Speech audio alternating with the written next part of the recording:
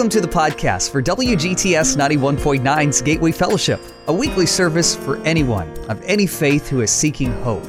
You can learn more and find more messages like this by visiting mygatewayfellowship.com or on iTunes. Now, here's today's message. It was the Christmas of 1968, just a few years ago. Some of you remember Christmas of 68, right? Others are saying, God, these guys are Jurassic. These are old folk. It was a historic Christmas in my family. 5 kids, 2 older brothers above me, a younger brother and sister below me. I was the middle one, the zero. I'm still the zero in the family. And we'd run out of money. My dad had had 2 back surgeries, rendered him disabled, lots of pain. He was already an alcoholic, but with his depression and his pain, it rendered him a drunk. And it was Christmas Eve in 1968, and my dad was drunk in the back. We had a half a pot of beans and a little bit of milk left in the fridge for 5 kids, mom and a dad. There was no Christmas tree. Now that year, Santa Claus landed by helicopter at a local shopping center. It's a Rite Aid. Back then it was called Thrifties. They changed their name. And I sat on Santa's lap. We were only 7 miles away from Hollywood. I had no idea the man was a gifted actor. And he asked me what I wanted for Christmas, and I told him about a bunch of toys. And this is East LA. I mean, in the hood, you're just happy to be alive at Christmas. And local pastors would work out truces during Christmas. No one gets killed during Christmas. And that was the kind of stuff that would happen. This was during the civil rights era, so there was tension and Chicano power, black power, anger, marching, frustration, misunderstanding. And there we were, Christmas Eve, 1968. And we didn't know how bad our world would be turned upside down, because it would only be a few months away before Dr. King would be killed, and Bobby Kennedy just 8 miles that way at the Ambassador Hotel. All of our hopes and dreams. Such a historic time. Christmas, 1968. Food stamps had run out. So my mom sat us down, because we were all excited. We talked to Santa. And she says, I got something to tell you, kids. And she did her best. And she broke the bad news about Santa. That was bad news. No, I sat on his lap. Don't tell me that man's a liar. Well, he is a sweet man. No, he told me. He told me he would talk to you. It was a rough time. And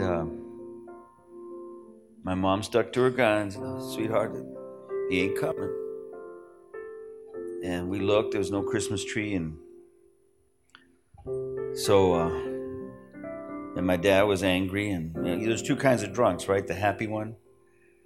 Grandpa was drunk. Everybody go talk to him. You get a quarter, a nickel, something happened. He's all happy. The other kind of drunk is the evil person. My daddy would squeeze our hand just to watch us scream and jump up and down, just to see what it looked like when a child's in pain. And something would happen to my daddy when he'd be drunk. He was so angry at life. Take it out on his kids. Well, suddenly there was a knock at the door. And Latino homes, you never answer the door.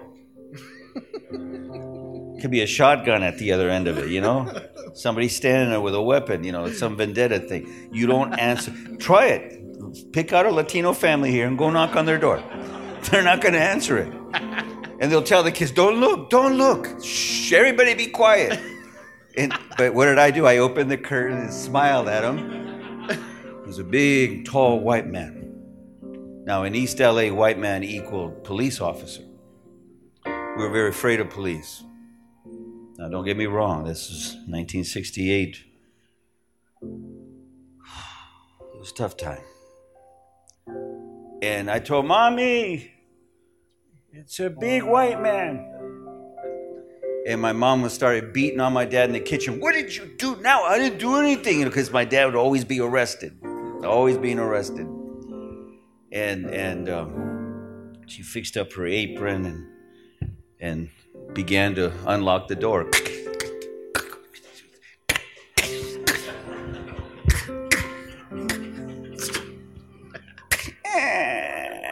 Jess? Man said, is this the Rojas family? If you shout, maybe we'll understand you. Is this the Rojas family? My mom would say, why is he shouting? I still don't understand. I'm not deaf. If you just shout it loud enough, we'll get you. And finally, we I'll translate. We're not Rojas, Rojas. Oh, these people can never pronounce our name. And he says, but you are the Rojases. See, they went to the welfare agency. And they asked, who are the 4 poorest families in the community? And we were singled out. This man whistles. And some guys are coming down, a bunch of teenagers with huge boxes of food. About 4 of them. And they just kept coming in with all this food. My mom's a chef. She can cook. And one of the boxes had this massive butterball turkey. I mean, we're talking about a serious item in saran wrap. It didn't say veggie anything on it. This was a real one. We're not talking about gluten-free. We're not talking about vegan anything. Come on. You know what I'm talking about? This was a butterball turkey. The champion bird. This was a seriously overweight bird at the right place at the right time. They brought the food in. Well, we just want to wish you guys a Merry Christmas. My mom was still saying Spanish. Why is this guy shouting? Does he? Jess, Feliz Navidad. And he left. Well, it was pretty exciting. We went out, we had a birch tree in the backyard and no leaves on it. My mom cut some branches and tied them together and it made them kind of look like a pine tree with no pine needles. Trimmed it all up and made a tree for us. And went and got some popcorn from a neighbor, popped a few kernels and made a string out of them. And then went and got a bed sheet. All of us wet the bed, so. And even though they were washed, she made a bed sheet of yellow snow to surround the tree. And took an old shoebox and with a pencil drew some lumber in it and took my Play-Doh. And there was a purple lamb and a green cow. And Jesus, I think, was pink in a little manger with inside the shoebox. And she wrapped some presents and put them under the tree.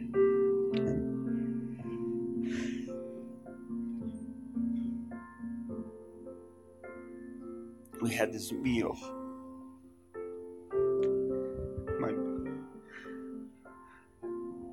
My mom cooked a feast.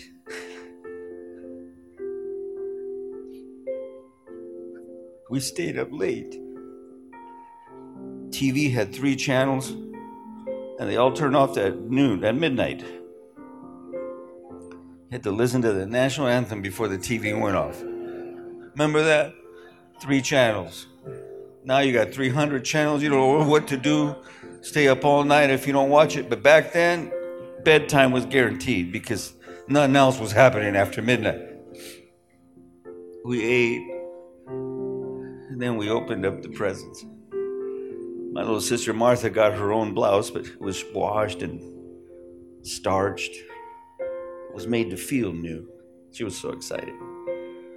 My brother Louis got what was left of my dad's Brute 33 aftershave.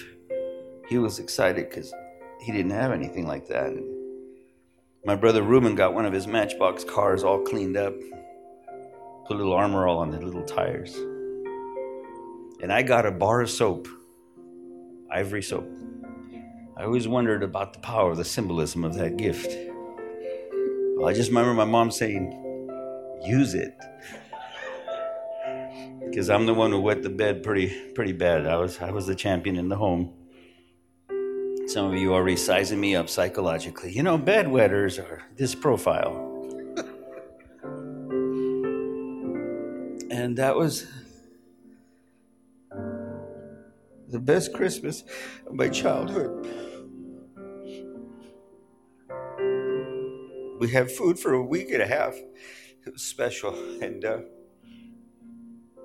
my mom hated welfare. We were only on welfare because we had to be. As soon as my dad was feeling better, she shoved him out the house and go get a job. And then she got a job and we got back on our feet, but that was tough times. And anyway, we never thought of Christmas as a time to think of Christ. It was a time for Santa Claus and presents. That year, we didn't get presents, even though we did. It wasn't about what you got from the store. It was about what you get from the heart. The next summer was tough because Dr. King died. Then Bobby Kennedy died. And we said, what else is going to happen to finish off our world? And these white folks came back in June. They knocked on our door. Same thing. Don't answer it. Nobody look. Of course, I opened the curtain. It was the same big man. And he says, you're the Rojas. I remember it this time, but he was still shouting because he just thought if he could just say it loud enough, we'll understand him. Just didn't get it. And he just says, we want to invite you all to come to a little program we have. It's called Vacation Bible School. It's at our church. It's for children. My mom said, no, we're not. And like her eyes adjusted. You're the people of the food. Yeah, you could take them. Can you keep them all week? Is this for a whole week? Can I just send them with you? No, we'll bring them back each day, but it's all week. And that was the summer we were introduced to Jesus Christ. So how did Jesus come to my house? Through somebody going door to door, giving a Bible study? No. Somebody come and tell us that we're wrong and they're right? No. Someone come to hurt our feelings and tell us that we're messed up and they are not? No. In Christmas of 68, Jesus Christ came to our home because people took time to love us. He became truly the meaning of Christmas. My family met Jesus because of Christians who brought 4 boxes of food. So as your family prepares for Christmas, what will it mean for you this year? What will the Christmas of 2014 be for you? Make Jesus the reason for your Christmas. And the best present you can give away is love. I never even asked the man his name.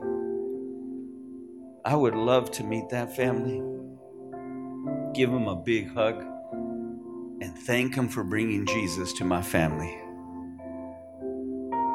I owe everything to these people who went into the hood on Christmas Eve, not to show us that they were better, but to love us equally. Christmas of 1968. Make 2014 your Christmas. Are you in? Are you in? Make this Christmas something special for someone else. there was a song that was sung. And I'll let Chaplain Pete lead us. You can see wise folks came all the way from Iraq, from Iran. These guys were advisors to kings. They were astrologers and soothsayers. They were pagans, as we refer to them. They didn't know who the Lord God of Israel was. But they had a copy of the scrolls of Isaiah and another copy of Psalms. And from there, they discovered that a king would come. Pagans came from far away. And then they met him in the first Christmas. It's amazing. So ask yourself this year, what can I do this Christmas? Not only to be blessed in my home with my family, but try it just once this year to take a little ray of love to somebody else. There'll be a little kid there somewhere, maybe a bedwetter like me, who will say that ranks as the greatest Christmas of my childhood. Christmas of 1968. Wherever life's journey is taking you, we hope you can find a home at Gateway Fellowship. We'd love it if you came to visit sometime. We meet each Saturday afternoon at 5 at the Mrs. John Hopkins Memorial Chapel at Tacoma Academy in Tacoma Park, Maryland. You can learn more and get directions by visiting mygatewayfellowship.com.